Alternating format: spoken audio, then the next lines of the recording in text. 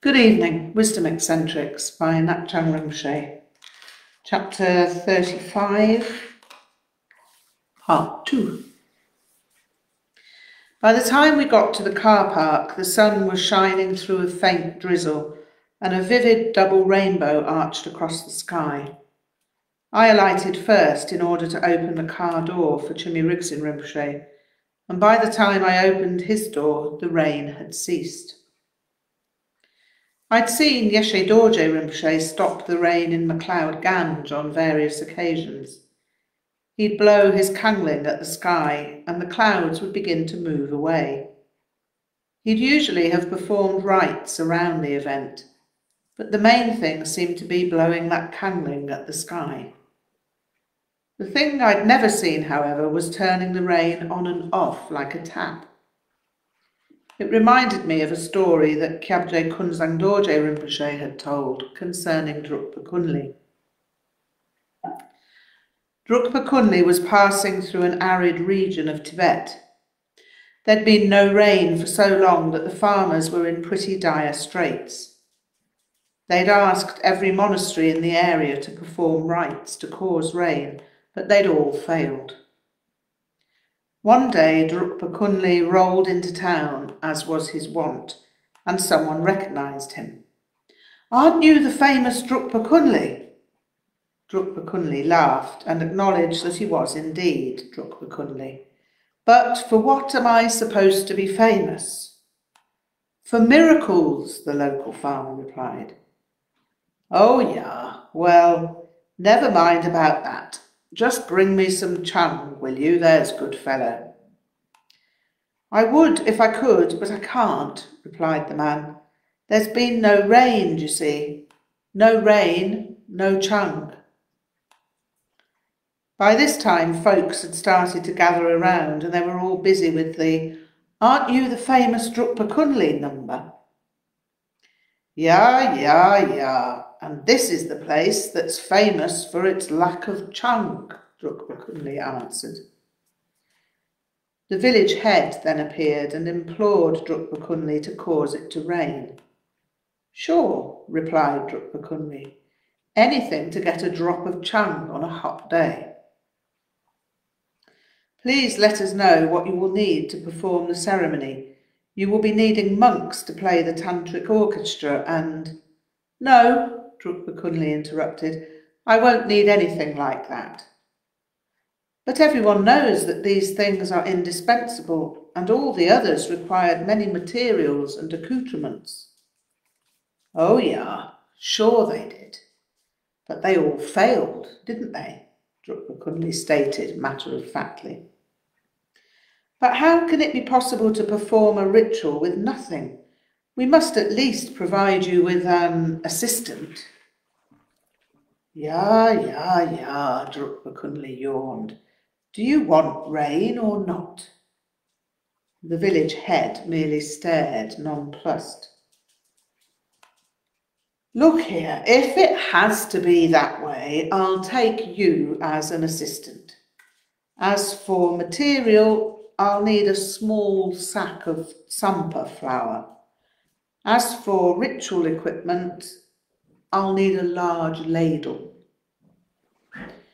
The village head, obviously unhappy with such an eccentric arrangement, began to prevaricate. Drukpa Kunli cut him off in mid-circumlocution. "Look, it's either this or nothing, and I'll go find a place where they can give me a bowl of chung." The village head reluctantly agreed, and a singular ceremony followed.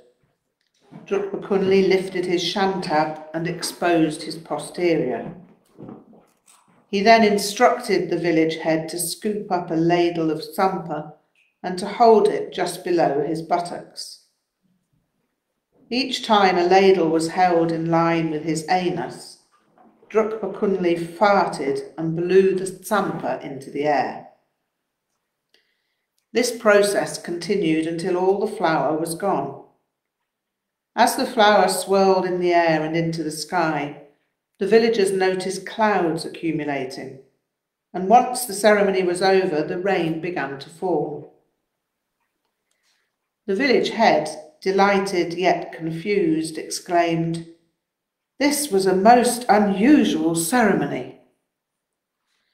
"Ja," Drukpa Kunli replied, "and also entirely unnecessary." "How can we ever thank you enough? We shall give the weight of the flour in gold." "No thanks, I don't need it. Just collect some of that rain. Start making some Godam Chang before I expire from thirst." The story was interesting because it led to Kyabje Kunzang Dorje Rinpoche teaching on the elements with respect to Dzogchen.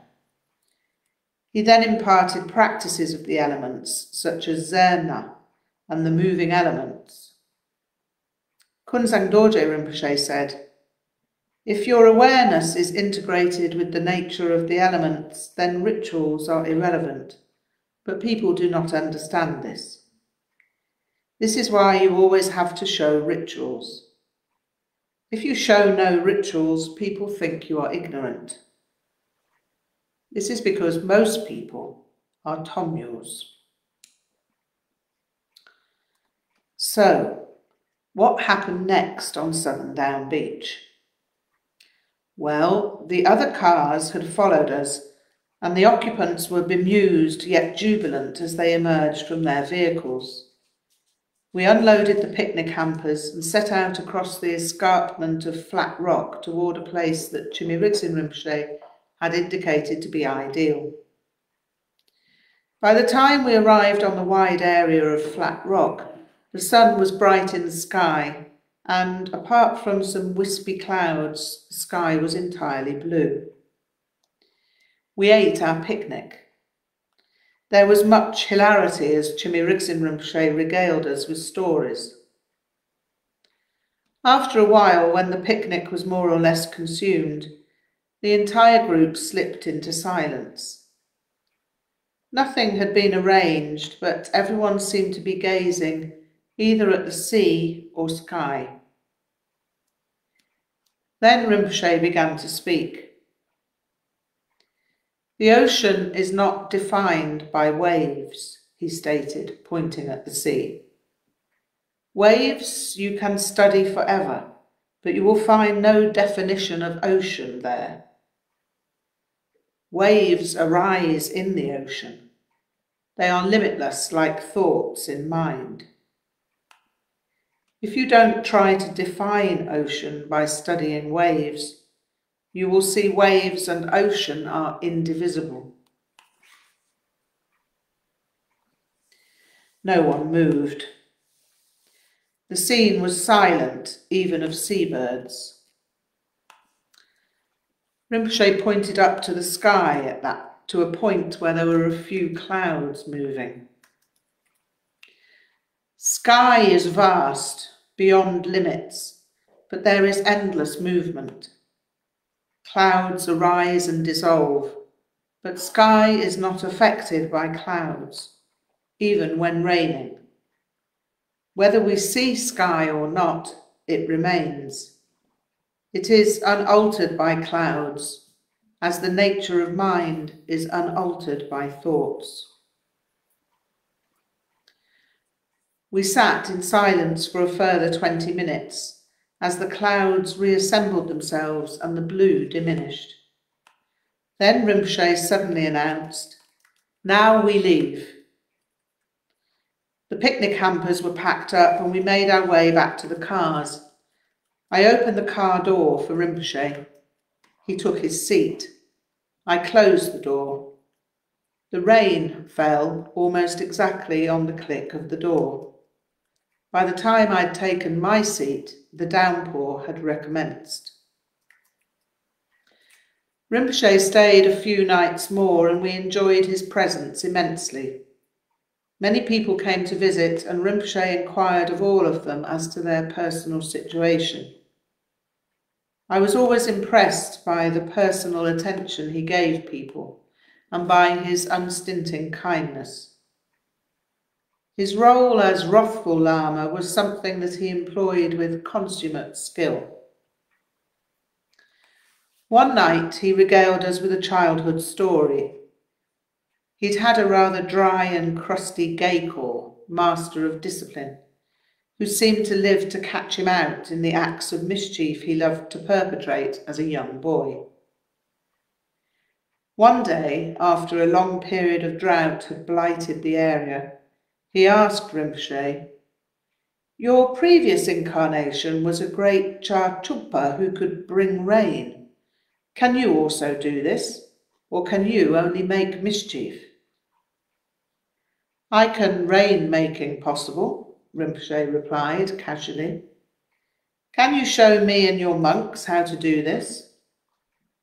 "There is no doubt," Rinpoche replied, and proceeded to give the directions. "You must be visualizing you are very tall standing, rising up straight as blushing fair Yidam. Around your feet are many minions shimmering in form of black curling rays. When visualizing is complete, you must be radiant, transparent halo having, descending overhead and all body covering. Then you must be up and down with strong rhythm moving and Om Badonga Swaha chanting until much rain is coming."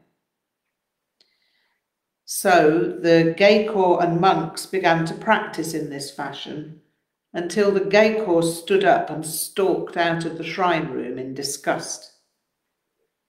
The Gaykor, being more suspicious of Rinpoche than the monks, realized the implications of the visualization.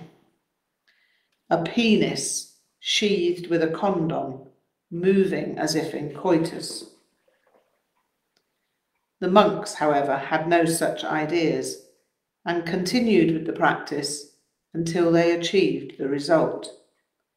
Ample rain fell, and the farmers were all extremely well pleased.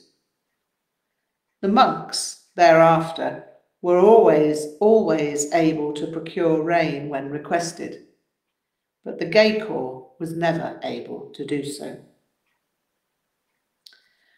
Rinpoche had many stories about jokes that transformed circumstances. And although I have never accomplished anything paranormal, I have always made the most of an ability to make people laugh. Rinpoche loved to make people laugh and could derive humour from almost any situation. Humour is extremely important with regard to teaching, because when people laugh, they tend to remember the nature of what was imparted far more than if the presentation were dour.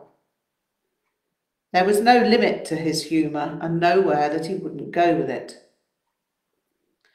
On one occasion in London, there was a lovely gentleman called Ajita who was dying of cancer.